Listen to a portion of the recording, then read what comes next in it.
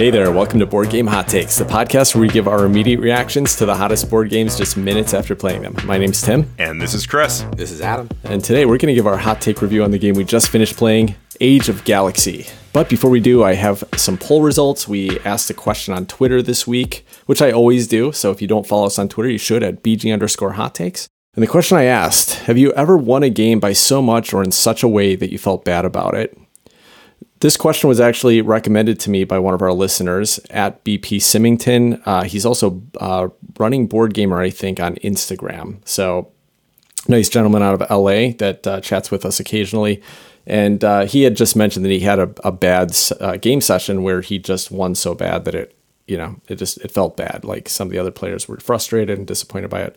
So I thought that was an interesting question. I think that's something that can come up. How did you guys answer this? I don't think I understood the options again, Tim. I was like, I don't understand this question. I don't understand what your answers mean. It was like, yes, if you've won a game by more than you felt bad and it's okay. And then the second option was like, never try to win.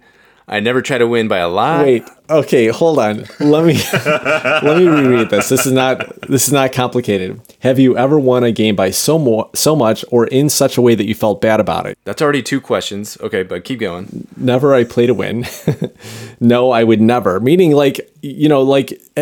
Adam, I think so. This is a discussion, obviously, because apparently you've never felt bad about a win that you've had because you crushed somebody or because you played meanly like Chris does all the time with me, and won in that way with somebody who hadn't played a game before.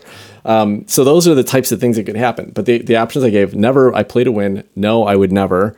Number 3, yes, and I regret it. And number 3, yes, but I do it again. So they felt bad about doing it, but they do the same thing over again. So those are the 4 options. Does that make more sense to you? Do you have a slight comprehension of what we're talking about now? I don't. I still am confused about those answers. Let me explain to you how I understand. When I go to play a board game, I assume that everybody that's participating in that game is okay with kicking everybody's butt and having their own butt kicked. Otherwise, don't come to the table if you can't accept one of those outcomes or somewhere in the middle of those outcomes. So that's the assumption I come to the board game table with. Rarely does it happen where I win, and rarely does it happen where I win by a landslide. And I can't remember a time where I have ever won by a landslide. Maybe you guys can remember some, oh, Adam, that time you won this such and such game and you kicked our butts. I felt horrible about it. Nothing stands out to me. Like I can't remember any time that's ever happened. And I think I would just try to, if I saw that situation arising, I'd be like, I better pump the brakes here. And I better do something, try to explore some new strategy or some little edge case where I'm not going to eliminate the fun for everybody that has decided to join me in a board game. So I try to mitigate. If I saw it, I try to be gracious. Like, oh my gosh, I can't believe I stumbled into this amazing combo. I'm sorry, guys. I don't know what's happening. I'm not controlling it. It's out of my hands, guys. Sorry, I'm kicking your butt so bad. So I try to do something like that to make it an enjoyable situation. And that's the best I can answer this question. And I'm just going to ignore all the options you listed. Okay, that's fine. Ignore the options. No, so I got 2 questions. Well, first of all, one is that there was a time when you beat us really bad at a game, and I have a memory of it, and you've come back later and said, man, I feel bad about that. And that was Cubitos. The first time we played Cubitos, our second time, we're in Palm Springs, and you pulled out this cat strategy with whatever layout of cards we had. You just pulled all these cat dice, and you were just getting 15 actions around, and we're just kind of stumbling around doing nothing. And you were the clear winner the whole game, and you're like, oh man, I feel like I broke the game. And so you felt bad about that. So that's kind of what we're talking about here. And let me ask you, here's another scenario that could come up. Have you ever been teaching your daughter a game, had a little bit of strategy in it, and you're playing your best because that's what you do? Because when everyone comes to the table, everyone understands that you're all going to play your best and you could get crushed. And then did you feel bad that you destroyed your daughter and she felt hopeless at that win? I did not feel bad. I crushed my daughter every time. I hope she has a miserable experience. She should learn what it feels like to be in last place. No, Tim, of course, if I'm playing my daughter, I'm going to go easy. You got to keep her involved and make them, you got to inspire them to want to play games and make it a fun experience. I think that's what they're looking for first. They don't have the masterful strategies down that some of these other 7-year-olds have. My daughters. Well, nicely done there, Tim. You got him on the cross-examination. Adam was hoist by his own petard. I think the more relevant question for me is, have you ever lost a game by so much that it made you feel bad? And the answer to that is yes. The answer for me generally is no. I will say there's one caveat, which I'll come back to. But no, I figure screw you. I mean, if I'm playing with gamers, bring it. If you're getting beat that bad, then you need to have read the rules first or bring your A game or whatever. I mean, I don't really say that. I mean, I try to be thoughtful. But no. I mean, if we're playing with gamers know the deal. You're playing hard. Hopefully you win. I want to revel in the times when I win by a whole lot. Now, coming back to that caveat, it's the killing your 7-year-old daughter question. Like, no, of course I don't want to beat somebody to death if they're not a serious gamer. If I'm introducing my wife to a game, or if I'm playing with my son, or anybody that's not a real, hardcore serious gamer, I want them to have fun. And part of having fun is the ability to feel like you're being competitive. And if I'm just wailing on them, then I'm pretty confident they're probably not going to be having fun. Yeah, I think, we're probably pretty aligned here. I mean, when I'm playing with you guys, I never feel bad if I manage to win by a large amount. And it doesn't happen that often. We're all pretty evenly matched, I think. And the way we play games is we kind of plan, hey, we're going to sit down and play this game. Most of the time, we all learn it in advance. Even if one of us has played more, like last week is a great example. Chris had played a few times at Barrage. Adam played a couple times. It was my first game, and I definitely got crushed in that game. But that's okay. It didn't bother me that I got crushed. It bothered me how bad the game let that happen to me. In that first play. I think it's an amazing game, but the fact that you guys did your best and beat me hard, I think that's cool, and you shouldn't feel bad about that. Chris, I want to know, what was the game that you got beat so bad that you felt bad about it? Oh, do you want me to list them? I mean, anyone. Well, let me see. How many today? Let's see. No, I can't remember any specific instances off the top of my head. But yeah, I mean, I've had times when I got my butt killed, and I'm like, that sucked. Okay. So I don't think I've ever felt bad about doing poorly at a game from losing by a lot of points. The exploration's always fun. I sometimes feel bad about the way a game went and how things got taken away from me that I worked out for. Right? I get bad feelings in games for sure, but it's not because of the beating. But I've had a couple moments where I didn't feel good about a win, and I try to mitigate them. Like, I think about these a lot more. But when I was first getting into the hobby, I think back in my old Magic the Gathering days, sitting down and trying to teach somebody new Magic, and then bam, bam, bam, I did all this stuff, and they're like, what just happened? And I just got destroyed. Well, now they'll never play Magic with me again. No, that was stupid. So I felt bad about that. And my daughter's a great example, right? I grew up with a dad. We played a lot of games when I was growing up. And he, as far as I know, he never let us win. Like, my dad won almost every game. Not like he crushed us, but it was hard. But I developed some character. Because, I always loved to play games. And I loved it when I became an adult and I started to be competitive with him. And, now him and I have a very competitive, like, it's always, it's very tense about who's going to win the game. So I never felt bad about that as a kid. So when I play with my daughter, who's been growing up and I've been introducing her to games, I generally took the same stance. I didn't destroy her. I try to help her. Sometimes I'll kind of play an easier strategy to make sure that she has a shot, but I still play the game. And I don't know that I should have. And so I kind of regret not just throwing games more often as she was growing up and getting into it. Because she's not really into gaming at all now. She's 10 years old. And I don't know if it's because she'd never felt like she got to win enough. Or maybe it's just not her thing. That could be the thing as well. But I do wonder sometimes if I'd kind of let her win, let her feel like she was more competitive, if it wouldn't have gotten more exciting for her.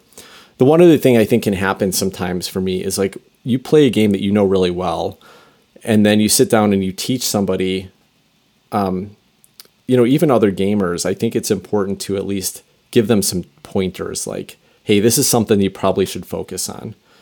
And then those are the times too when I'll usually try a new strategy. I will not play my hardest, right? And so I think that's kind of where I'm in I would never camp. Like, I'm never going to sit there and just try to destroy somebody. I've heard stories of that happening where somebody sits down, teaches people a new game, and then just destroys them with the craziest combo of stuff. I would feel terrible if that happened, but I think it's an important thing to watch for. I'm interested to see the progress of the psychological damage you've done to your daughter as she grows up. I think that'll be interesting to witness. And then going back, think about when you were a kid. I remember playing, I don't know what game it was, whether it was checkers with my mom or Hungry Hungry Hippos or Mr. Big Mouth, where the guy's spinning around, you're trying to flick little chips in his face. having that move where your mom set you up to do like a triple jump with your king and take 5, you get so pumped up. Think about those moments when you look back, you're like, my mom definitely set that up so I could get this triple jump and this thrill of this cool move when I was playing this game. And so you gotta let the kids experience that joy and see what kind of thrill there can be in board games. So those moments I want to pass on to like my daughter. I think it's an interesting point about what's the best way to foster joy in like being together and hanging out, in your kids as they're developing, as their brains are developing. I think that's just an interesting point. I know we kind of are poking a little fun at it, but that's cool to think about for me. Yeah, I mean, I can think about the biggest moments that I've had, the most fun moments I've had playing games with my son, and every single one of them involves him like pumping his fist in the air because he just did something great or just got me in a game, and none of them involve me beating him. So I'm a firm believer that just like education, if you want someone to love something, you want to get them into it in a fun way. And most kids aren't going to have a fun time getting beat down. They're going to enjoy, those opportunities to win, kind of like what Adam was saying. And, it's not that different, I guess. I said a lot of stuff before about, beating up on other real gamers. But in reality, if I'm playing a game with somebody for the first time, I kind of do the same thing that you were talking about, Tim. I go and say, okay, as I'm taking my turn, I'm saying, okay, well, here, let me explain to you what I'm doing. So I'm thinking through this, and this move makes sense to me right now because I'm going to be focusing on this, because this is a big point scoring mechanism later on in the game, so think about that, et cetera, et cetera. And I appreciate that when people do it with me, and I think it's the same thing when I'm doing it with somebody else. Yeah. Oh, yeah. Agreed. All right.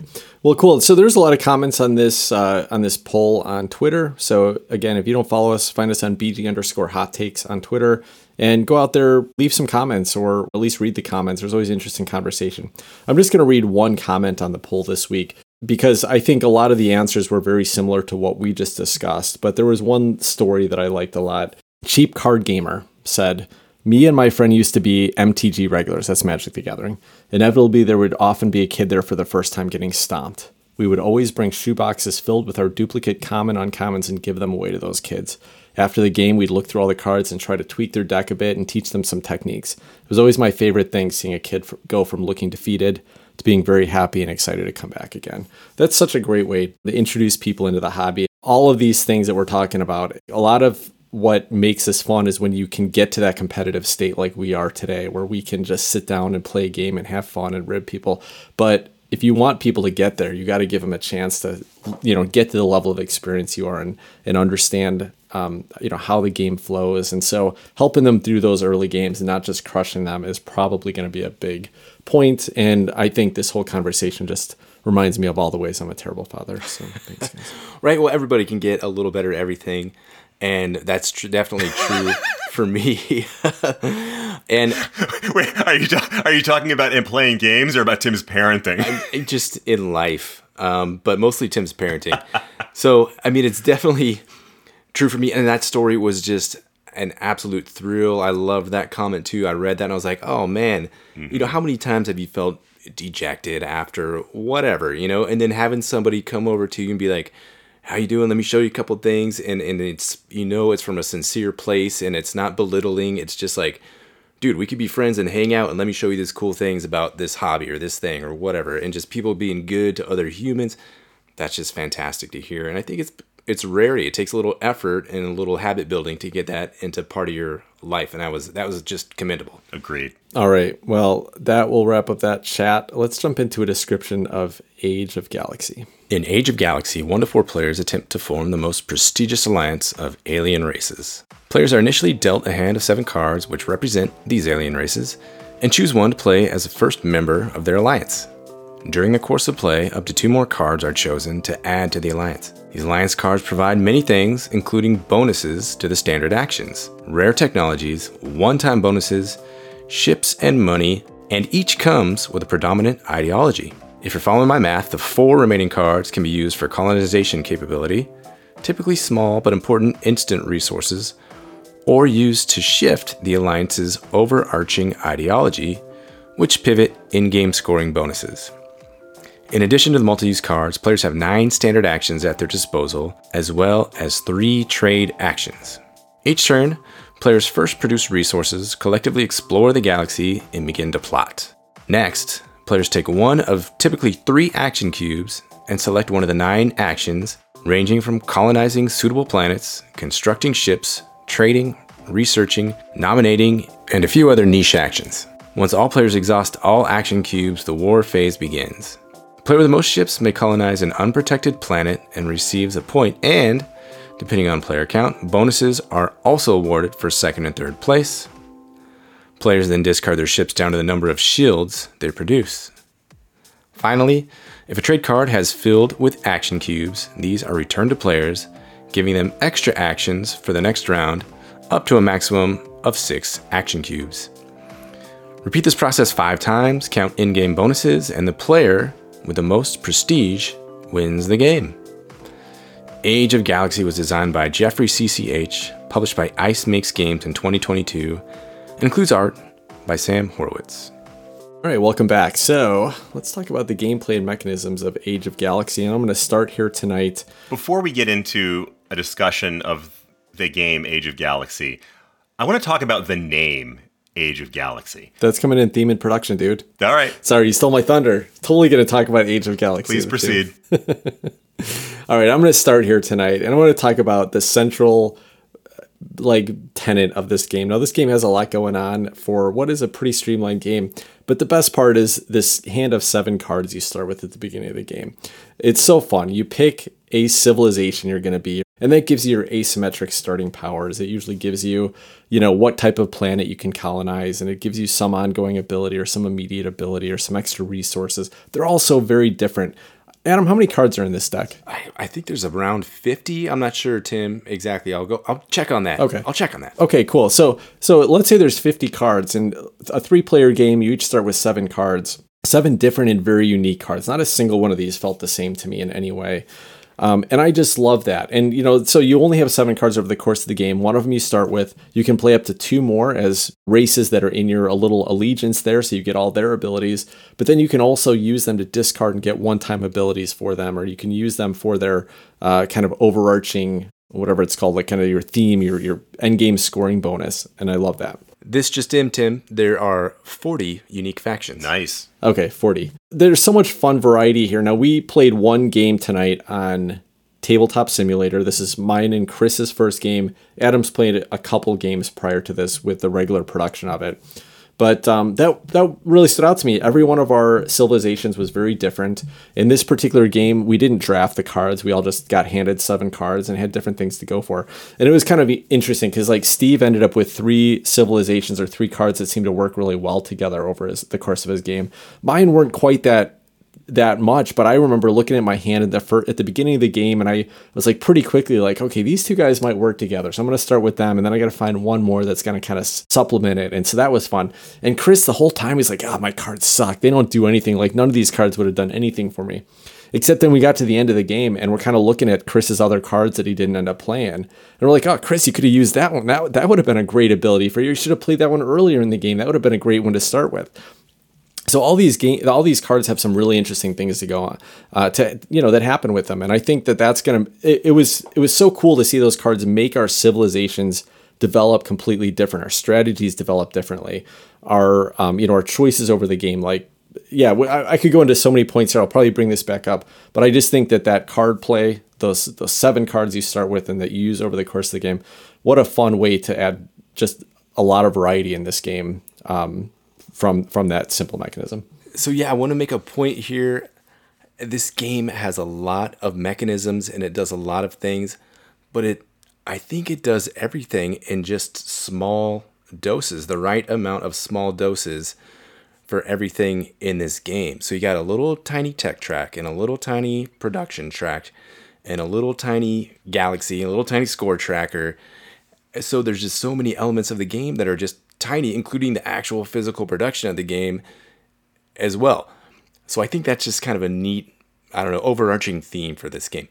But the cards, Tim, are amazing. I think that for me is one of the stars of the show. There are these multi-use cards, right? So you can use them to get your ships and your money right away. You can discard them for a quick buck, a quick resource, or you can make them your overarching technology. And it's just like a little tableau. That's another little thing. It's just as a little tableau, a little engine that you're building as well.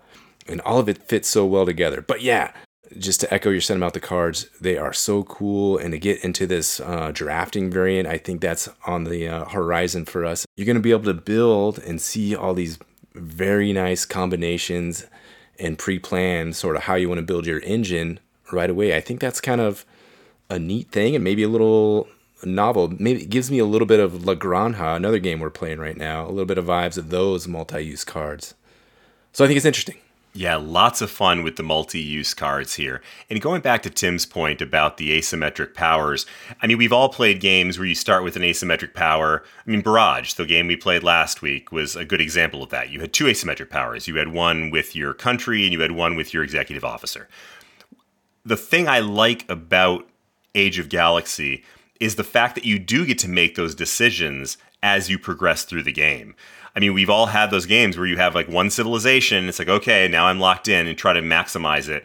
This one, you have multiple races within your civilization potentially. And you might get 2 or 3 rounds in and be like, maybe I don't want to go that route. That's not going to be the biggest point getter for me. I want to go in this other direction, and this other alien race is the better way to get there. So I like the fact that you could have an adaptable strategy that let you select your course of asymmetry as you were progressing through the game. That and just I love the asymmetrical cards too, that each one of these could be either part of your civilization or it could be that instant benefit. That was really cool. One other mechanism I thought was pretty neat. There's this action you can take in the game called trade. It doesn't seem that exciting. Basically everybody starts with 3 tokens at the beginning of the round. So that means you're going to get 3 actions per round. It's played over 5 rounds. So you're going to end up with 15 actions in the game normally. But this trade action basically lets you spend your action and take that turn there's always 3 random trade cards that get set up at the top of the game with, on a 4-player game, 5 spaces available on them. So I could spend my action, put it in one of those 5 spaces, fill it in, and get whatever the benefit is. It might let me trade some income for points, or it might let me trade money for research, or there's several different resources you can kind of swap around. It's a decent ability. What's really neat about this, though, is that once you fill up those tracks, again, in a 4-player game, it's 5 spots in the track. At the end of that round, that card gets flipped over, and all the tokens that filled up that track go back to the people who spent them, and they get to add those to the tokens that they would have had that turn. And so you can sometimes have this explosive round where, hey, I committed to that trade trade track, and now I've got 4 or 5 or 6 tokens that I get to use this turn. That's more actions than anybody else has. Get to do all kinds of cool stuff. So that was pretty neat mechanism. I like that it's variable. It's going to change a little bit. The economy changes a little bit. Like this time I was trying to do some research or whatever it is, get knowledge, and I couldn't find good places to do it. So I was kind of taking subpar actions just so I could get knowledge to convert them to relics, which I wanted to do. But if the game had been set up a little bit different, there would have been a trade track where I could have traded in some money for knowledge, which would have been huge for me this turn. So it's cool that it varies. It means that like the same, kind of the same strategy isn't going to work every turn. But I thought that was pretty cool. That was a neat little trick that they pulled. Isn't that great, that mechanic? That's something I wanted to talk about last week, and I totally botched it up. But you nailed it, Tim. That ability to fill up those cards, you're going to get those extra actions later in the game by round 4 and probably round 5. Any other than that would be kind of tough to get those extra actions unless you're really manipulating it and going after it. But you can kind of time when you want to have these extra actions, which adds to the whole arc of the game. Later in the game, you're going to potentially have more stuff to do and be getting more actions, right? So it's a really neat, nifty little mechanism. Yeah, that market was pretty cool. But I want to change tracks here a little bit and talk about a mechanism that I didn't like in this game. And that was the war phase, which managed to be simultaneously uninteresting and confusing.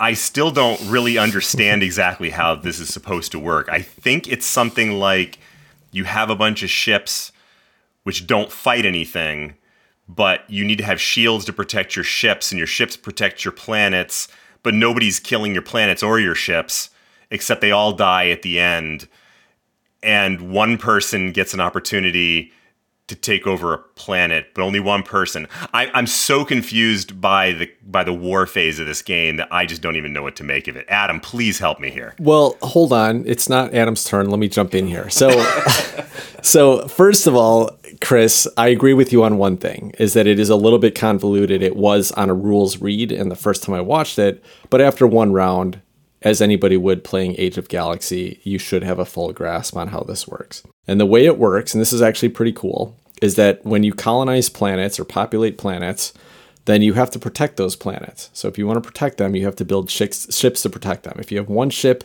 for every planet that you've colonized, your planets are safe. They're protected. They're considered protected, so they can't be taken over. But if your ships don't have shields, then they could crash and burn due to radiation, over radiation.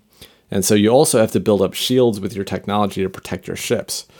So that's pretty cool. And it's kind of a little bit of an area control thing, like a majority rules thing, where whoever has the most ships at the end of that round is going to get some extra bonuses, and it's going to go down from there depending on how many players there are. I actually thought this was a really great and interesting way to use.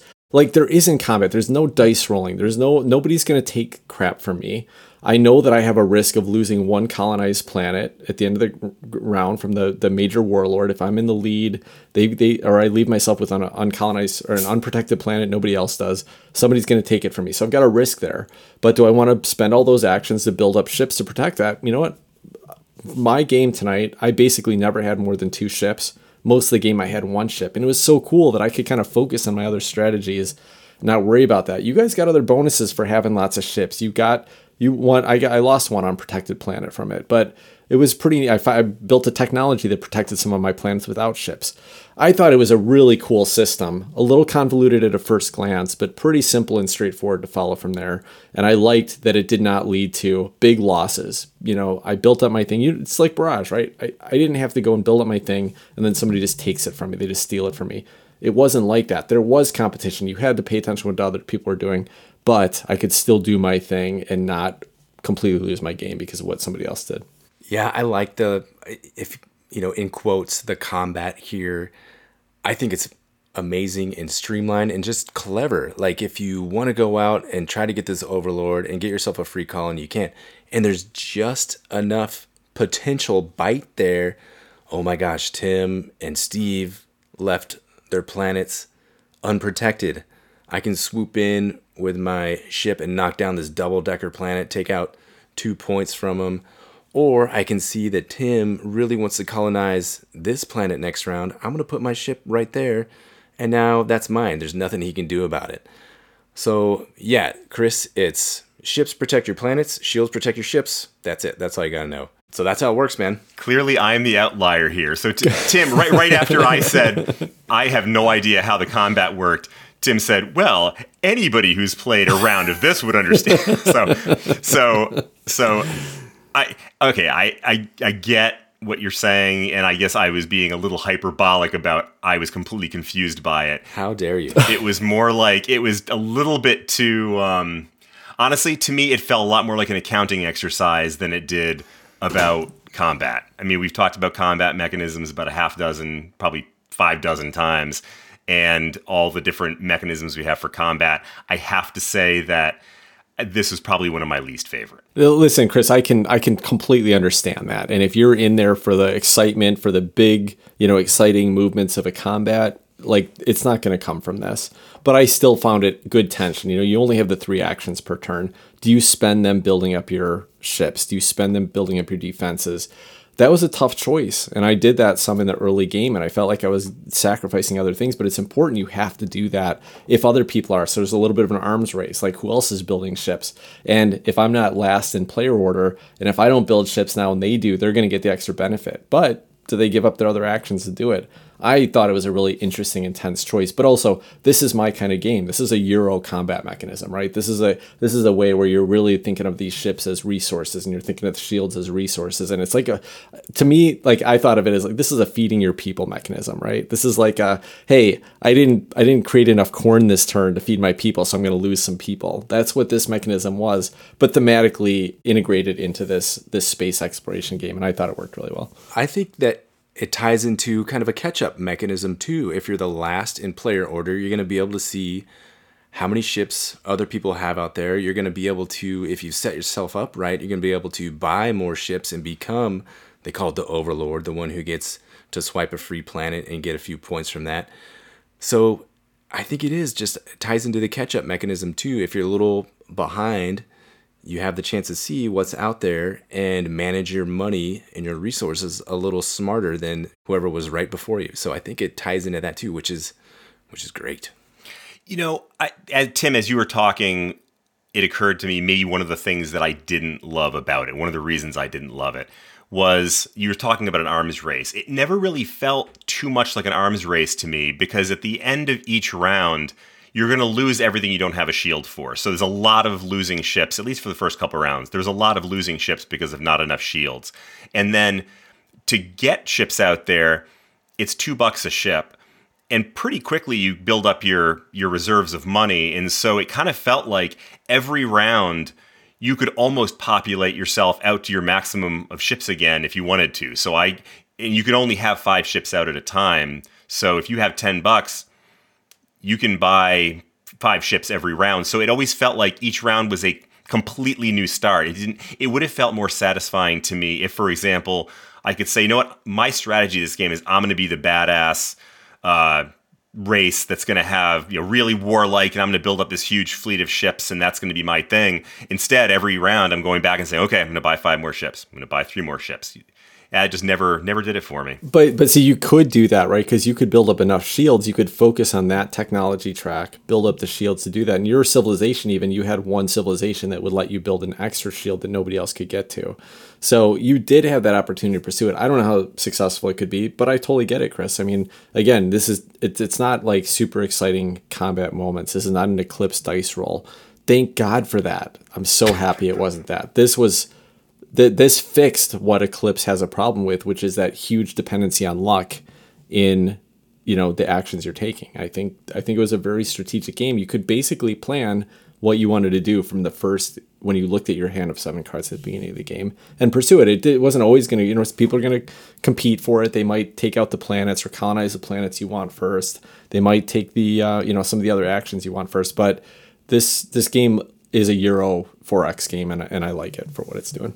Now, what do you guys think about, I don't know if I want to talk about the tiny length of the playtime here or the tiny little tech tracks. Everything's so tiny, I don't know what to talk about first. Let's talk about the little tech tracks. What do you think about those? It's just, you have a right side, a middle side, and a left side, and there's only 3 steps up to get to the top of each of these. And once you get to the middle step, you can kind of go and research the adjacent tech track as well. So again, I thought those tech tracks were just succinct, had a little bit of punch to them, nothing crazy, but they were fun, and you could help add to your tableau, get a quick little resource from them, and just a nice little punch. What do you guys think of those? I did like the tech track, and also one of the things that I thought was interesting was that some of the civilization cards actually had additional opportunities to build technologies. So, for example, I doubled down on, I guess, a pretty ineffective strategy of having all these cards that have these technologies and then building them out. And so some of them gave ongoing abilities. I thought those were really satisfying.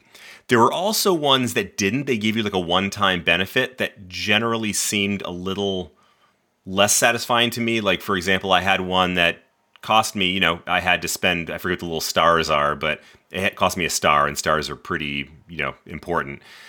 And it gave me a couple of dollars of income and I forget something else, like one artifact or something like that. I wish in some of those situations that it was a little bit more of an ongoing benefit. But the ones that did have the ongoing benefits, I found fun and satisfying. Yeah, so I read the rule book on this, and I looked at that tech track, and I said, this is not going to be very interesting. It's going to get dull over games. But what was interesting, we played 4 players, right? and everybody ended up exploring different technologies and utilizing them in different ways. Like I went up the, I don't know what it was, the industrialization track. So I kind of protected all of my developed planets. That was awesome. I mean, I didn't have to focus on ships. You guys didn't do that. Other people focus on shields. Other people focus on other things. So for a very tiny tech track, it did have some interesting choices. You're going to go different ways depending on your civilizations. And the civilizations, like Chris mentioned, do have some additional tech options you can pursue. So that was cool. Chris, that one that you were talking about, I think is an interesting choice because you're right, the exploration tokens are expensive. Maybe in this game that wasn't the right move to go, but there could have been a trade action in another game where you would have gotten a lot of exploration tokens easy, and then that would have been a nice, easy trade-in for an exploration token to get those benefits. Maybe you're having a hard time getting income. So I think the game is going to change game to game. Like the civilizations I built up a ton of income. Income wouldn't have been that valuable to me. Some of you guys were struggling with money over the course of the game, so income would be more valuable to you. So I think that's kind of the fun thing about the cards is that it is going to vary. A one-time benefit is never as much fun to me as like an ongoing benefit, but I think sometimes it's going to be the right move. So going back to that, those trade cards that you were talking about, Tim, did you notice one of the trade cards was lose 3 income and get yourself 2 points? So yeah, I should have been doing it earlier. Yeah, I should have been doing it earlier in the game. That my last 2 turns of the game, I almost used it and then found just a couple other ways to find 3 points instead of 2 points. So I didn't end up doing it. But yeah, definitely like a lot of cool ways to, use the benefits of your civilization and turn them in for other things. So now the play length here, I want to hear what you guys think about the variety of decisions and choices that you get to make in. We started at about 7 and we finished at about, I don't know, let's say an hour. We played 2 hours. It took us about 2 hours. We played 2 hours, but this was an unusually, listen, Tabletop Simulator is always going to take longer. First play is always going to take a little bit longer. This is an hour 15, maybe hour 30 max once everybody knows how to play the game. Right. It's pretty quick. So I don't know, for me, the amount of decisions and choices and comboing up you get to play, the card choices and the engine building, I get a lot of, almost like Race for the Galaxy, like La Granja feelings from this game. I think it's going to come down to about an hour to do all this awesome stuff. What are you guys' thoughts on that? Yeah, I thought this game packed a lot, not only into a little box, but into a little amount of time. I think one of the things that I found problematic for me tonight was that it did go 2 hours, and it doesn't feel like it's a 2-hour game. And I don't think it is a 2-hour game. I think it really is an hour-long game. And so I'd be interested to get a second play where we understood a little bit better and were able to move right along and to see how that felt. Because as it felt tonight, it started to drag for me a bit as we got about maybe halfway through it.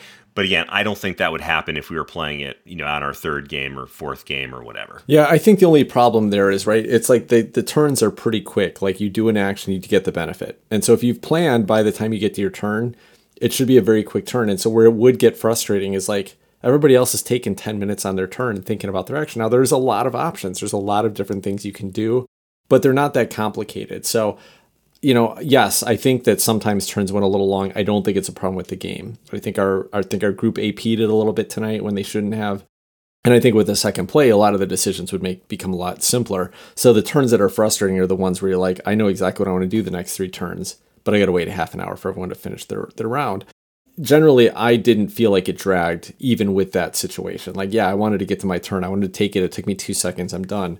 But I thought the game packed a lot in this little time period. Even if it was a 2-hour game, I thought there was a lot going on. Now, there is a lot of mechanisms in here. A lot of iconography you have to learn. A lot of options, a lot of actions you can take. And so when I first looked at the board and started watching a tutorial video of this game, I was like, this is pretty convoluted. Nope, 5 minutes later, everything is very clear. So the game is streamlined. It's very simple. It's pretty sandboxy. There's a lot of different things you can do with some very tight restrictions and kind of limitations about what you can do about them. And I think it all fits really well within the time frame. I'm pretty impressed by what they did with this package, not only making it streamlined enough to keep it short, but also give you enough variety that might keep it interesting. Now, I want to talk about my one concern about it. Now, this is one play for me, right? And I don't know if this concern is going to hold up or not. And that is that I did feel like I looked at my 7 cards at the beginning of the game. I kind of picked 2 of the 3 that I knew I was going to work with, and maybe a third I'd kind of pursue, but I settled in on it by the end of the first round. And I knew exactly what I had to do for the next 15 actions. Not, like I evolved a little bit, I changed a little bit. That's okay, though. I think it's okay. I think there are some games where that's what the game is all about. Like, let's draft that game and then play it out and see if I get some wrenches thrown in the works, or if somebody beats me to it. And if you can get this game played in an hour, that's fun. It's fun to start that and see if I can just make this thing work out the way I think it's going to. I'm wondering if after many plays, if it would start to feel like, okay, it's already solved. I know what I'm going to do the rest of the game, and then taking the actions is not going to be as fun. It's undetermined whether that's a real problem or just a potential problem. I get that concern, Tim. That's totally valid. What I see from this game is you're going to get a little more familiar. You're going to discover some of those combinations. It's going to be a discovery phase of, oh man, this card goes great with this card, goes great with this card.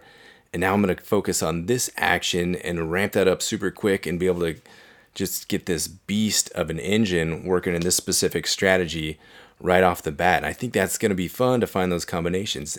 Now, are you going to be able to counter those when you see that, maybe you have an amazing military engine going? Am I going to be able to do anything to keep you from scoring so many points with that? How am I going to counter? Are the cards going to work so they can counter each other in addition to building up your own engine? I think that process of digging through these 40 unique factions is going to be a fun process for me, and learning what they can all do together. I think that's going to be great. But yeah, I see your concern there, Tim. Totally valid. One thing we haven't talked about yet that I just wanted to touch on was I forget what they call them, overarching ideal or philosophies or ideals. And that was a nice little piece of the game that I thought added a little touch. It was basically nothing more than endgame scoring, but there was, I think, 5 or 6 different icons that you could use. And if you played, because you play up to 3 civilizations on your civilization, races within your civilization, and each one of them has one of those emblems on it. And whichever one you have the most of, that's the one you're going to score. And that gives you points for different things. It might give you points for the number of artifacts you have, or points for every planet that you have that has a ship on it, those sorts of things. And you can switch that up as you go along. So I went into the game with a plan saying, I'm going to do the one with the ships on planets. By the end of the game, I had exactly 1 ship on a planet. So I'm like, okay, it's time to switch. But I could do that. I could do that by switching out my overarching philosophy ideal guy. And I thought that was cool. It was another opportunity to, correct a failing strategy. And I thought that was kind of fun. Yeah, very cool. It was fun to try to find a combo of the cards that you got in your hand that worked going towards one of those overarching strategies, and see if you could match up the icons to make it work. Another cool choice in the game. Let's jump into the theme and production of Age of Galaxy. And Chris, I'm going to let you kick it off because I think you got something important to say here. So I want to start with the name of this game. I don't understand what they're talking about. So Age of Galaxy, I could say Age of Tim, and it probably means the age that Tim is right now. So are they saying this is something about the age of this particular galaxy that you're in?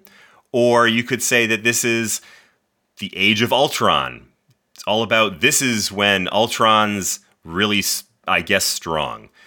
Is this a really strong galaxy at this time?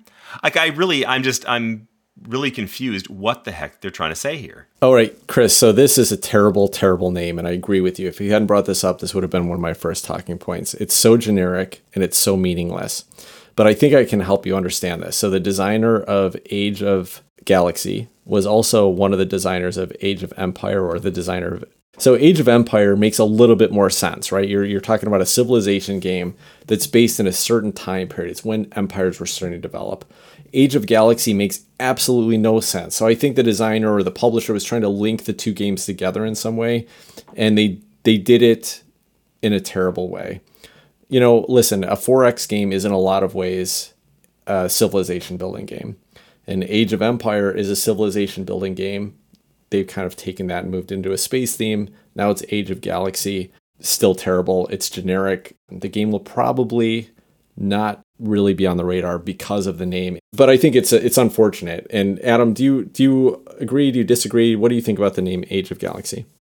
I have to wholeheartedly agree with you guys. It's such a grammatically confusing phrase to say. Like, oh, guys, you want to play Age of Galaxy? What? What are you talking about? That's not even correct words. Dude, that okay, let's play it. So, I mean, if you can get past that little, it's right, it sets a little hurdle. If it just had a nice name that flowed and people might be a little more willing, instead people that's going to catch in people's ear and be like, you're playing a game that doesn't know proper grammar, so maybe the game's not going to be good. Hopefully people can get past that and give the game a chance. But yeah, I totally agree. So going back to the actual physical production here, I felt like this game, well, for one, I was super impressed at the size of the box for this game. Adam actually picked up his copy and held it up for us to see, and it was about the size of one of his hands. I mean, I'm not sure how they managed to pack all that into there. Now, having said that, this is a production that I think was wholly undistinguished, with the exception of the cards. Because most of this game was a bunch of little chits. There's a little chit with a little green triangle on it, another chit with a little purple box on it, and then, you know, the ships look like they might have been kind of cool. I couldn't really tell on Tabletop Simulator because all I was getting was these weird little circles, which apparently everybody else is actually seeing the ships. I was seeing weird little circles.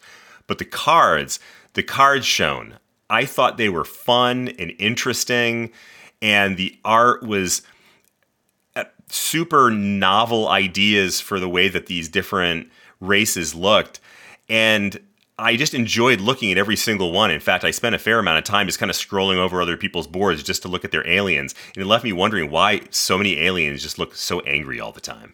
But other than that, very cool. Yeah, so Chris, I agree with you on the card art. I thought it was great. It was super fun. The aliens all had a nice variety. They told a little story with their names and with their abilities.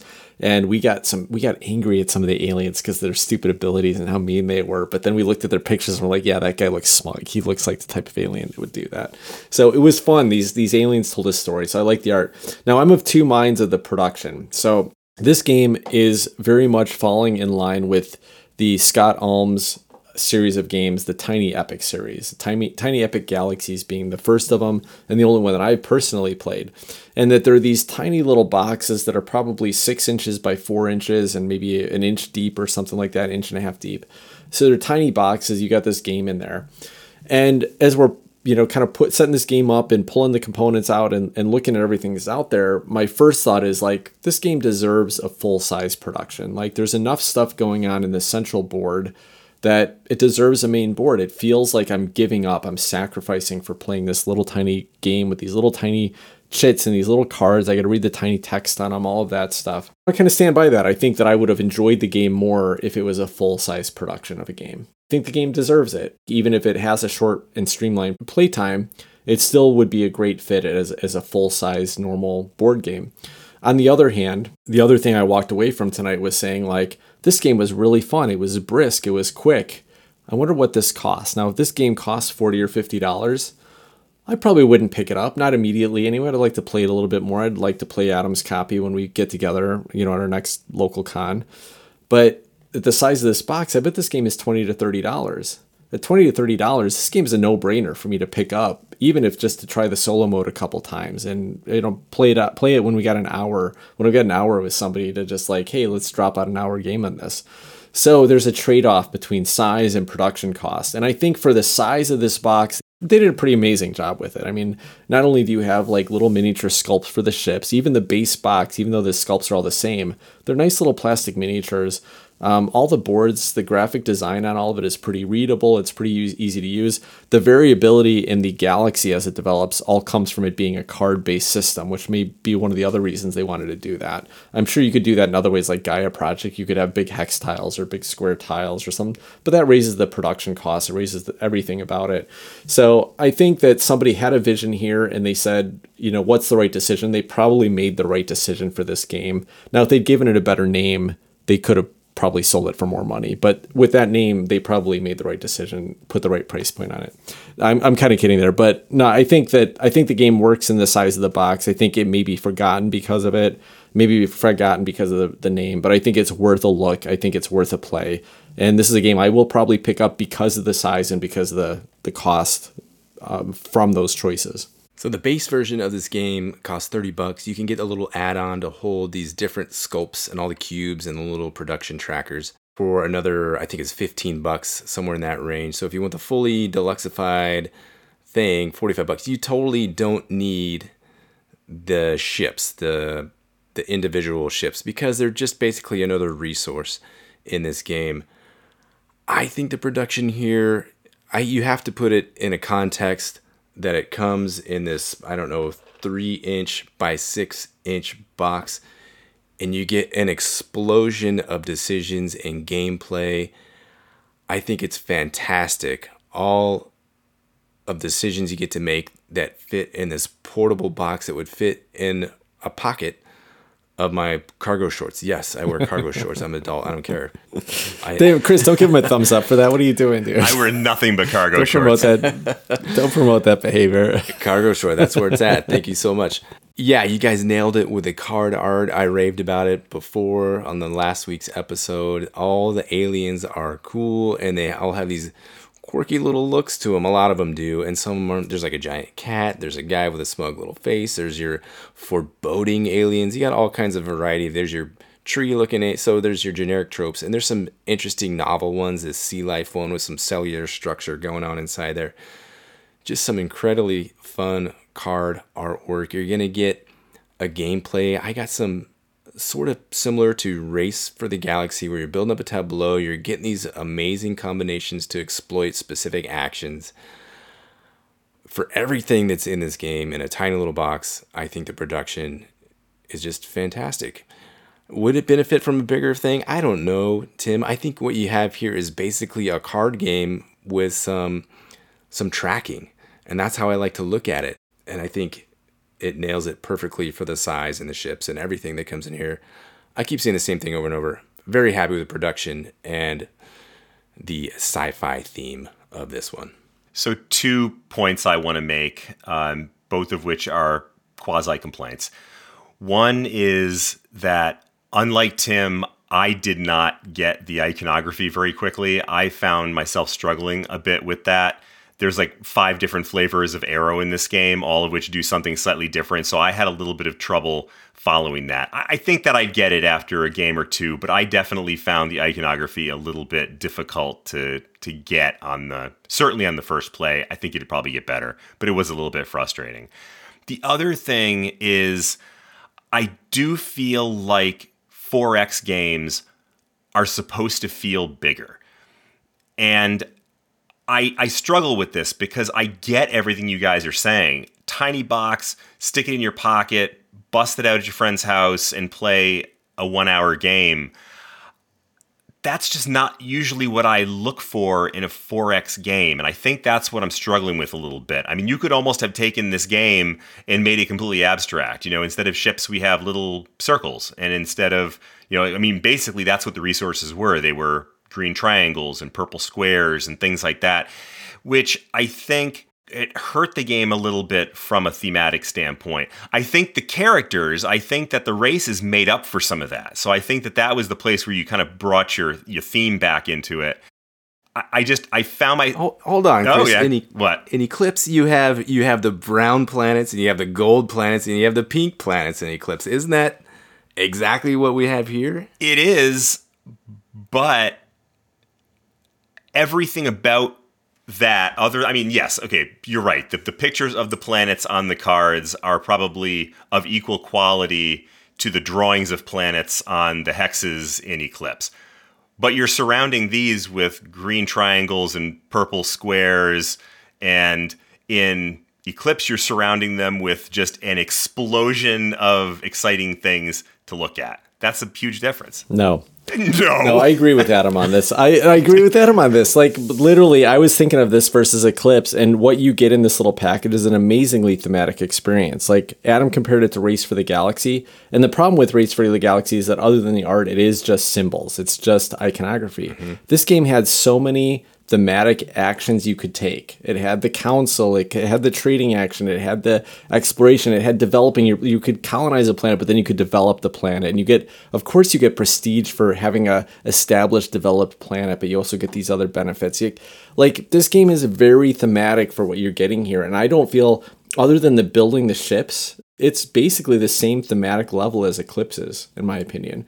I think that this game did an amazing job of taking this small production and much more streamlined gameplay and length of time and give it this whole 4X package. And I think Adam said it right last week. When we talked about this game and I asked him, like, would you play this over Eclipse? I don't think that's the right question to ask. Yeah, they're both 4X games, but you don't always have 3 to 4 hours to sit down and play Eclipse, and you don't always want to be like lose the game after 3 hours because of a dice roll. Sometimes you want to sit down and play a fun little game in an hour, but have a similar theme on it. And this game fits that niche really well.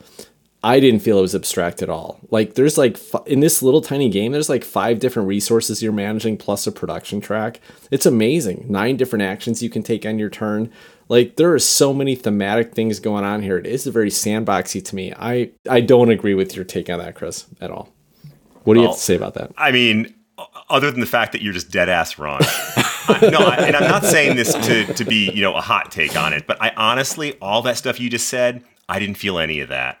I felt like I move to this space, I get a purple square. This space, I get a green triangle. And none of that, to me, I mean, I spend a purple triangle and now I get 4 what we were calling points, and Steve kept correcting us. They're not actually points, they're prestige. Right. I mean, that's the thing. Hey, this is different strokes for different folks, right? I did not get any of that theme coming through, with the exception of the race cards, which I thought actually did help, and it gave it a little bit of theme that it did have. And that's just, I tried. I really tried to make myself feel like I was in this universe, and I just couldn't do it. So in Eclipse, where you got the gold cube, which is money, and the pink cube, which is research, and the brown cube, which is construction, that works better for you.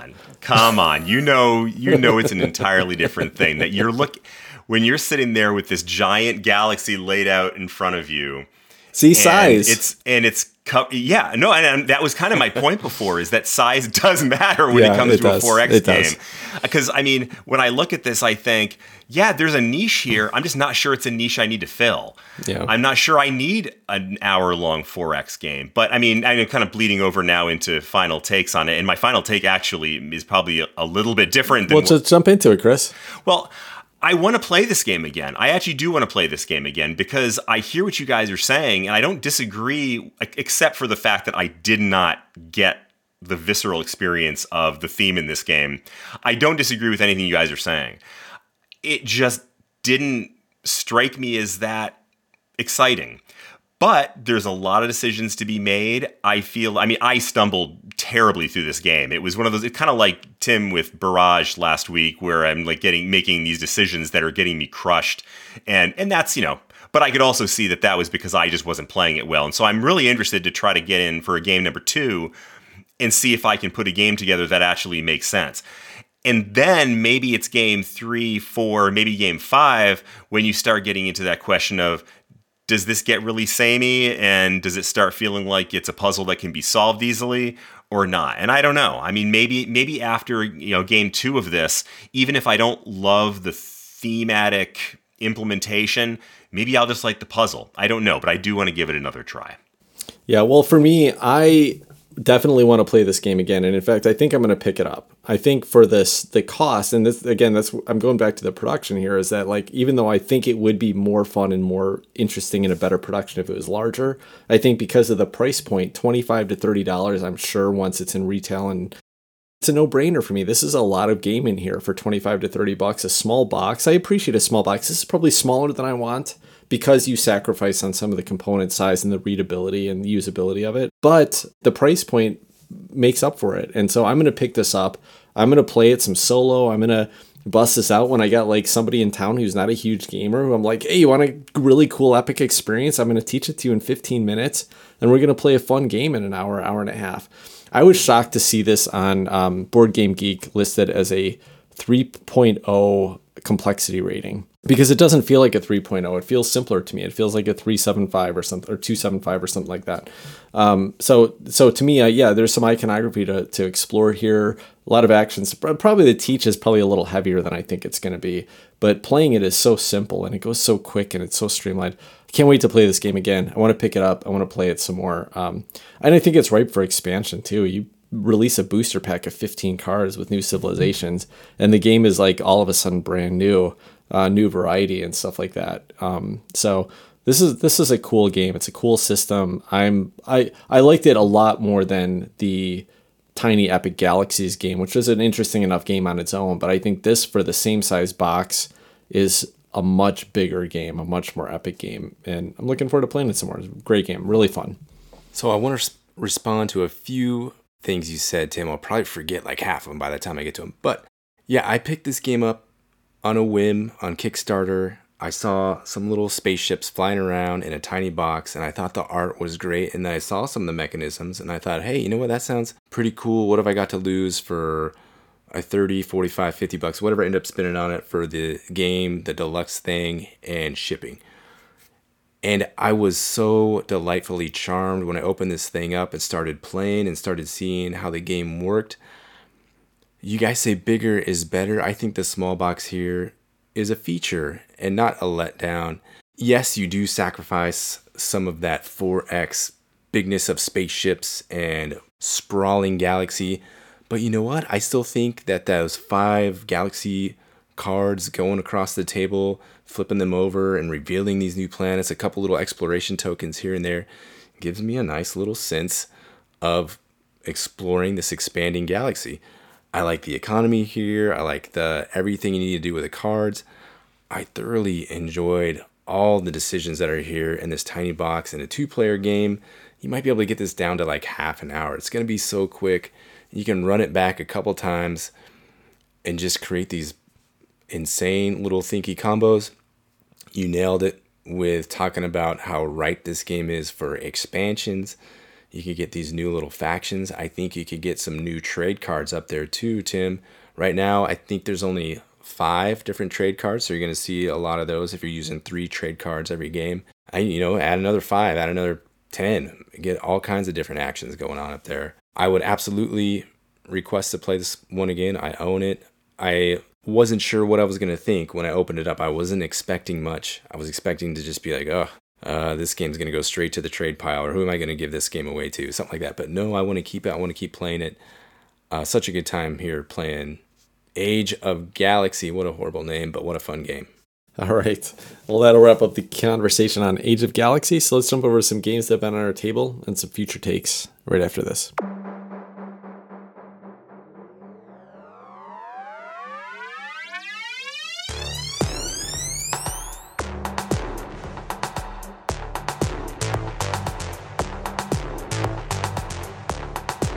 All right, welcome back. Adam, I'm going to start with you. What have you been playing this week? This week, I received a gift from my stepdaughter, a game called Planted, a game of nature and nurture. This is by Phil Walker Harding. The publisher here is Buffalo Games. They make a lot of like jigsaw puzzles and stuff. Apparently they started to make games too. And she saw this one at Target. A couple things to say here. I know I'm officially old now because I love houseplants. Why do I like them so much? I can actually see them developing and growing. I think it was as a kid, I didn't care. I could just run by them and there's a houseplant. It looks the same as it did yesterday. But now I'm like old and time seems to whiz by. I can actually like see these plants growing day to day and new stuff's happening. So what's this game all about? Well, you're making a little shelf, a little area of these beautiful houseplants. It's a drafting game. Each round you're going to get 8 cards, 6 of which are going to be what are they called, resource cards, and 2 of which are either going to be tools or some in-game bonuses. So you're looking at these rounds, 1 and 3, you're going to pass left. So if there's 3 or 4 players going around, that initial hand you started out with, it's going to go around the table. You might see 4 of those cards again when it comes back to you, depending on how many players. If I've just played this one at 2, so we're just going back and forth and back and forth. You can look right over at your opponent's board and be like, oh, you need this card. I am not going to give this one to you. So there's a little bit of opportunity for hate drafting, the resources that are going to be super valuable that round. Also, you have a market row of the different type of house plants that you want to purchase. So instead of using a card for the resources, you can just play it upside down and say nursery is what it says in the rules.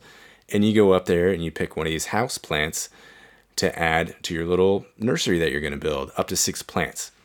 So you're trying to feed these plants every round by using these resources. The tools will kind of help your engine out. So maybe one of the tools will be like get an extra water every time you play a single water card. So boom, you have a little tableau going. It's quick, it's snappy. After 4 rounds of doing this draft, basically how many times you fed each type of plant, a little in-game bonus scoring, and that's it. It's a beautiful production. I don't know if you guys have looked. The water droplets are just, they look like beautiful little water drop. They stand up. There's little sun tokens. Also beautiful and chunky little spray bottles, so you can water your plants with spray. And there's these little cute little green thumbs. If you're new at planting, your green thumb. So those represent kind of a half of a wild, half of any resource. So you got 2 of those to get 1 resource. A fun, quick, light game by the same designer as Sushi Go. I had a blast playing this one. Again, wasn't expecting much, but there's some fun decisions. We can crank this one out. I think Sarah and I have finished this one in 15 to 20 minutes. We can get through one of these games and have a really good, thinky time for the amount of effort that you put into it. So that's Planted, a game of nature and nurture. Had a blast. So first of all, how freaking charming is it that you got this as a gift from your stepdaughter? I think that's wonderful, and I'm glad you're training her right, that's what you get for somebody for a gift, is you get them a game. What a charming looking game this is. It looks really cute. Talk about a very nice production, for a small game, since we're talking small games tonight. Just looking at the pictures, though, in the setup, it almost gives me some of the same impressions as Parks. Is that misleading, or is this something that's actually there? This one's very different. This one's it's almost pure drafting. So you're going to, pick a card, pass, pick a card, play it, pass the rest of your cards. There is a bit of resource gathering and converting that. So yeah, you are gathering resources during the course of the round like you are in Parks. I think in Parks you kind of exchange those in as you go. Here you're getting a whole group of resources, and then at the end of playing those 8 cards every round, that's when you convert them all and distribute them out. Oh, did I collect these efficiently and feed them in the precise exact way to efficiently allocate all of these resources to the different plants? So that's kind of the puzzle here. Again, nothing astounding, nothing you probably haven't seen in some way, shape, or form in a lot of other games.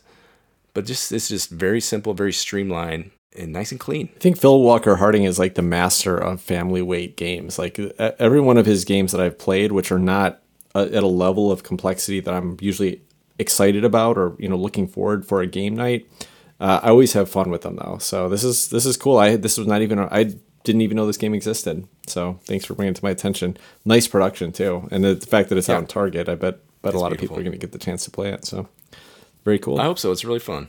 So this weekend has actually been a really big weekend for games for me. My wife and son are out of town, and on Saturday, a friend came over in the morning, and we spent better part of the day playing games, and it was so much fun. Especially, I have learned, Adam's talking about getting older and how you can watch plants grow, and that's entertaining. I have learned that anything is better if started in the morning. because then you don't have a deadline, and then you have to worry about getting tired and needing to go to bed. And so our games this Saturday were one, Tapestry, which was just, this is a game I've been playing a lot recently, a lot on BGA, a lot in person, and it is just routinely a fun game every single time. That's why it was, I think, number 1 on my list. So this is just a constant joy for me. One thing that I thought was kind of amusing in this one was you talking about when you introduce somebody to a new game. This was my friend's first time playing Tapestry and ended up making it to space in era number 2, which for anybody who's played Tapestry before, that is pretty doggone tough to do. So I feel like in the space race, I got absolutely crushed. The other game, going from civilization building to tiny epic games, we played Watergate. I know I've talked about this one before, but this is truly a game that stands out to me as almost unbelievably thematic in a tiny box with a simple set of rules. It has to do with the art, it has to do with the board, it has to do with all of these, the little flavor text on the cards, the little evidence pieces, the way you put your evidence pieces out on the board to try to connect Nixon to the conspirators. Everything about this game is dripping with theme. And it's a tiny box, and you can play the game in, I don't know, a half an hour maybe.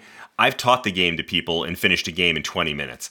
And I routinely find that game just an absolute joy to play. So to me, that's a great example, since we're kind of on this topic tonight of those kind of games. Tons of theme, small space. It's a game that I highly recommend to anybody who hasn't played it before. The one trick of it is it's only a 2-player game, so you better have one friend that you want to play it with. Other than that, you're out of luck.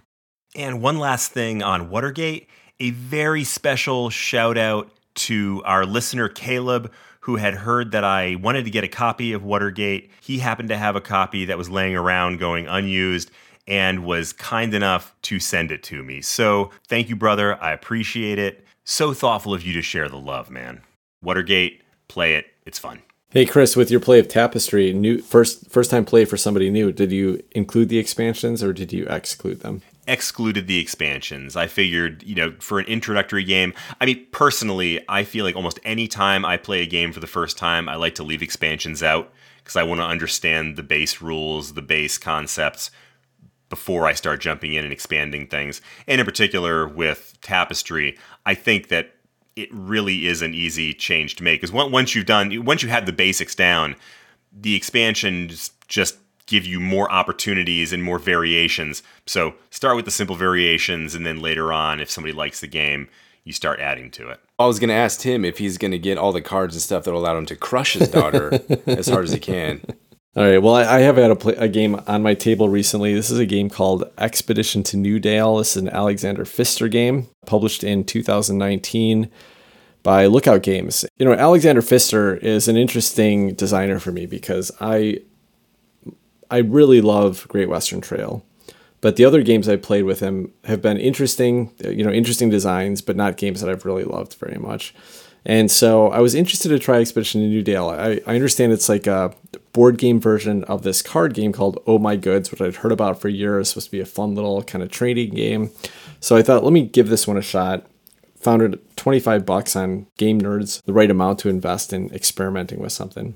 Expedition to New Dale has some interesting mechanisms. I'm not going to go into all of them, but I'll give you a couple quick samples. The game starts where you have one card out in front of you. It's a mine, and it creates coal. And you start with 5 little cubes on that card. So a coal is worth 1 coin, according to this card. So you basically have 5 coins to spend.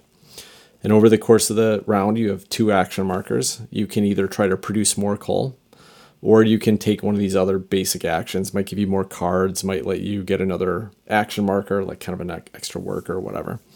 But if you want to produce more coal, you have 3 options to do that. You put your marker on one of these little spots in front of your card. It costs you 1 less worker, or it costs you exactly as many workers as the card requires, or it costs you 2 more. Each of the cards that you're going to get, including the starting coal card, has a number of workers of different colors it requires to produce. So the starting card requires 2 yellow workers and 1 red worker.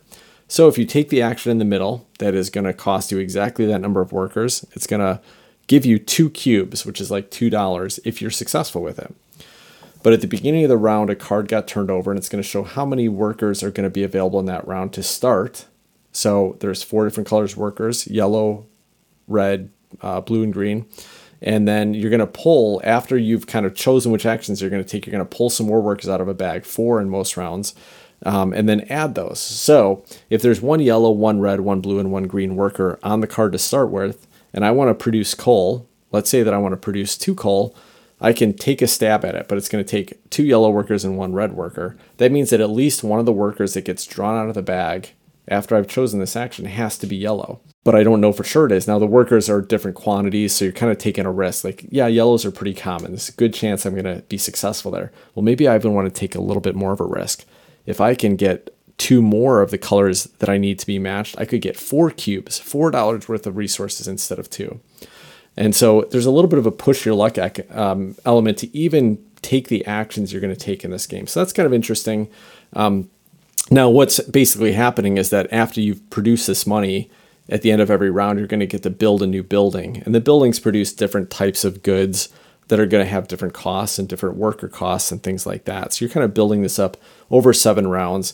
Then you can also, for some of the goods, instead of just producing them with this action marker, you can trade in other goods for them. So if I've got coal, I could potentially turn coal into ore, and then ore I could potentially convert into bricks or something like that. So you can produce these action chains. So it's this interesting little economic Euro game that's very quick, plays over 7 rounds. Each round takes about 2 minutes to play. So you could knock this out 2-player probably in 30 minutes. I played a lot of solo games in like 20, 25 minutes. So it's quick, got some interesting choices. Here's the problems with it. Number one is that Alexander Pfister relied on Clemens Franz to do the artwork again. So it feels like it was made in 2008. And the theme, which is the one thing about the game, is that it's supposed to be a campaign game. So you start in the first game, there's a board out there. So as you're building buildings, you have some other mechanisms that let you get benefits for building out in different locations and stuff like that. And there's actually 4 different dual-sided boards in this game box. So you play over like 10 games. And as you go through the campaign, you'll get a different board out, might be slightly different. There's different mechanisms that change. There are also different cards that get added to the deck each round. So, as you set up the game, each game in the campaign, it says that, add these other cards into the event deck, or flip the board over and do this other thing. So it's supposed to change a little bit. The problem is that the theme of it is completely nonsensical and boring. There's no good story writing in it at all. It's basically something dumb like, hey, you're going to go trade to help support the troops to fight the frost giants. There's no frost giants in this game. You're trading coal and corn and wheat, and you can bake bread in it, I guess. You can make lumber.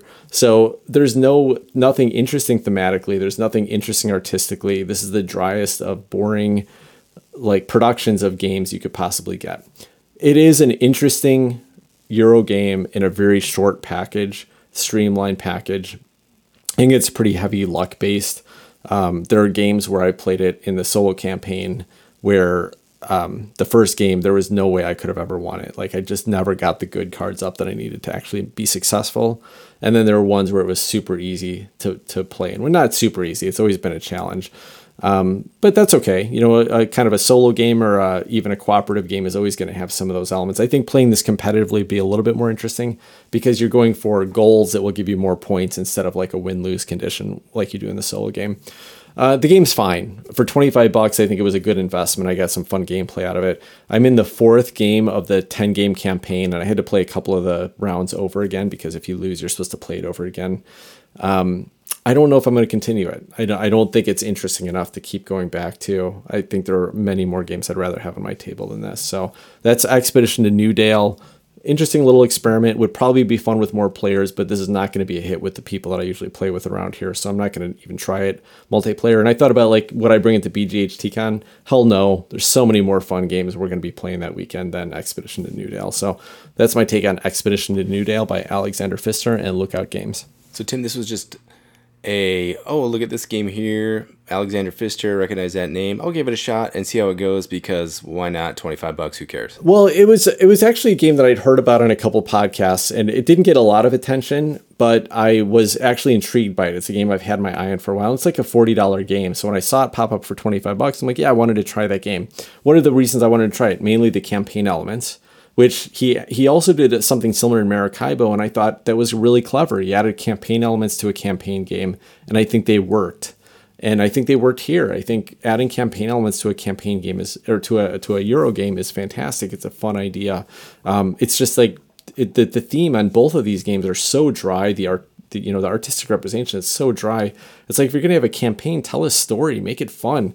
Clank Acquisitions Incorporated Legacy is a great example of having a fun story to go along with a campaign game. Expedition to New Dale did not succeed. Which makes me so sad. I mean, when you started talking about this, I pulled up the pictures on BGG of it, and I mean, I was instantly intrigued. The game is called Expedition to New Dale. Okay, that sounds kind of interesting. The front picture on the box is this really kind of evocative, I don't even know what it is. I can't tell if that's a person in a flowing robe walking away from you and you don't see their face and the wind is blowing their robe back, or if it's some kind of a ghoul with glowing eyes and invisible face like a weird little Jawa. But it's like, it just looks so interesting, and I'm just like dying to know what's inside this box. And then I look at the next picture and it shows what's inside the box. And it's like this really crummy looking map and some sorry pieces. What do you call those? Like where you just have like the little, like sorry, the not a meeple. No, not even the pawns, like pawns. The pawns, yeah. They're like these little plastic pawns. And I'm like, wow, this just looks the opposite of interesting to me. There's no plastic pawns in here, Chris. What you're probably looking at is they're actually little wooden colored meeples that are different colors, but they're kind of in a shape of a pawn. So not exactly sorry pawns, but yeah, not too far off. And the cloaked figure, I think, is supposed to be one of the types of characters you can hire. Comes up later in the campaign. I haven't seen them. But again, that's what I mean, like the promise of a campaign game there. And they show you this hooded figure and they insert like you're going to fight the frost giants in the first story. But the next 4 story elements that you read are like, well, you finished that combat. Why don't you trade some corn with the locals? Like that's about the element of story that you get here. And it just throws out a bunch of like random enemies. Like you just traded corn with John McAvoy from the Newdale clan. And that's about it. Like that's the level of story you get. So there's nothing interesting or evocative about where the campaign goes, where the story goes, where the production goes. I'm 4 out of 10 in, but I've seen the other components and maps and it doesn't really change too much from here. So listen, it's a fine little Euro game. And the one thing that I think it really does well is that I can knock out a solo Euro game in about 25 minutes here. But it's not quite interesting enough, I think, for me to keep going back to. Thanks for nothing, Alexander Pfister. But, Chris, remember, Jawas walk shingle file to hide their numbers. All right, so I think that'll wrap up on our table. Chris, you had something you want to look at into the future here. Like, let's bust out that crystal ball and take a future take. Yeah, future take. Well, this is not strictly a future take because that's supposed to be things that are on the horizon, and this one's actually sitting on my table right now. But I just recently got the very recently released Wildlife expansion to Parks. And there's a few reasons why I think that's great.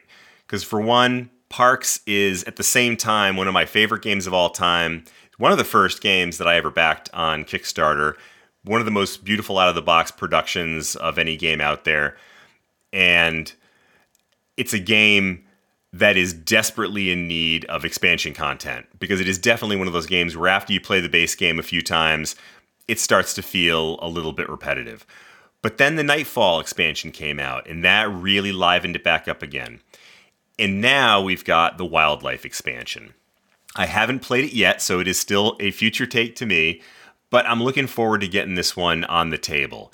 It adds some new content in the sense that it has some new parks, it has some new equipment cards, it has some new, basically new cards that it adds into the box. Adds some new wildlife. And the reason why they call it the Wildlife expansion is because it makes a lot more use of the wildlife as a specific thing, more so than the other 2 versions of the game. Basically, in the base game and the Nightfall expansion, the wildlife serves as a wild. So you have these various resources, and the animals are wild. The animals are wild, get it? So in this game, you actually have specific things that you have to have wildlife for, and there's different opportunities to get wildlife that are included in the new cards. And I didn't see much about this, but apparently there's like this roving buffalo that goes around and gives you opportunities to get wildlife too. So it's basically just another way to add a little bit more variety to the game for a game that really needs it, but is delightful when you have enough variety in there to make it entertaining. So I'm super excited to play this one, and it's fun even just to look at it. Yeah, this is great. I mean, Parks is, again, it's kind of a family weight game, so it doesn't come out a lot, but it's always fun when I do get a chance to play it. It's great to introduce new people too. I thought the Nightfall expansion actually did gamify it a little bit more, made it a little bit more complex to a level where I probably wouldn't even introduce it to newer gamers with it.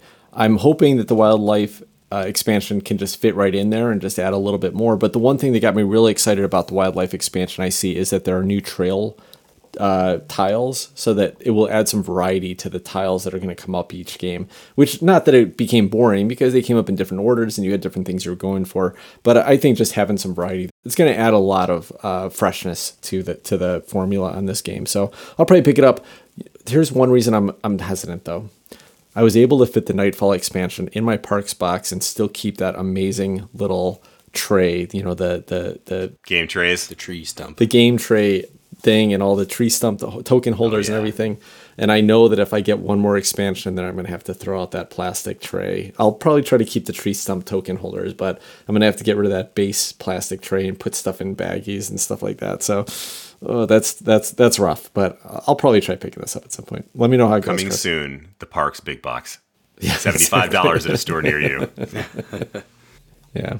All right, cool. Well, I think that'll wrap up this episode. If you enjoy this show, please rate and review us on Apple Podcasts. Please follow us on Twitter at BG_Hot Takes or at Facebook at Board Game Hot Takes. We love chatting with our listeners and friends on these social media platforms and talking about the games we've been playing and being told why we're wrong and we had the wrong perception on them. But also, it's also fun to hear when you guys buy a new game because you heard how enthusiastic we were about it. So thanks for listening. Until next week, take care, everybody. Good night, all. Bye-bye.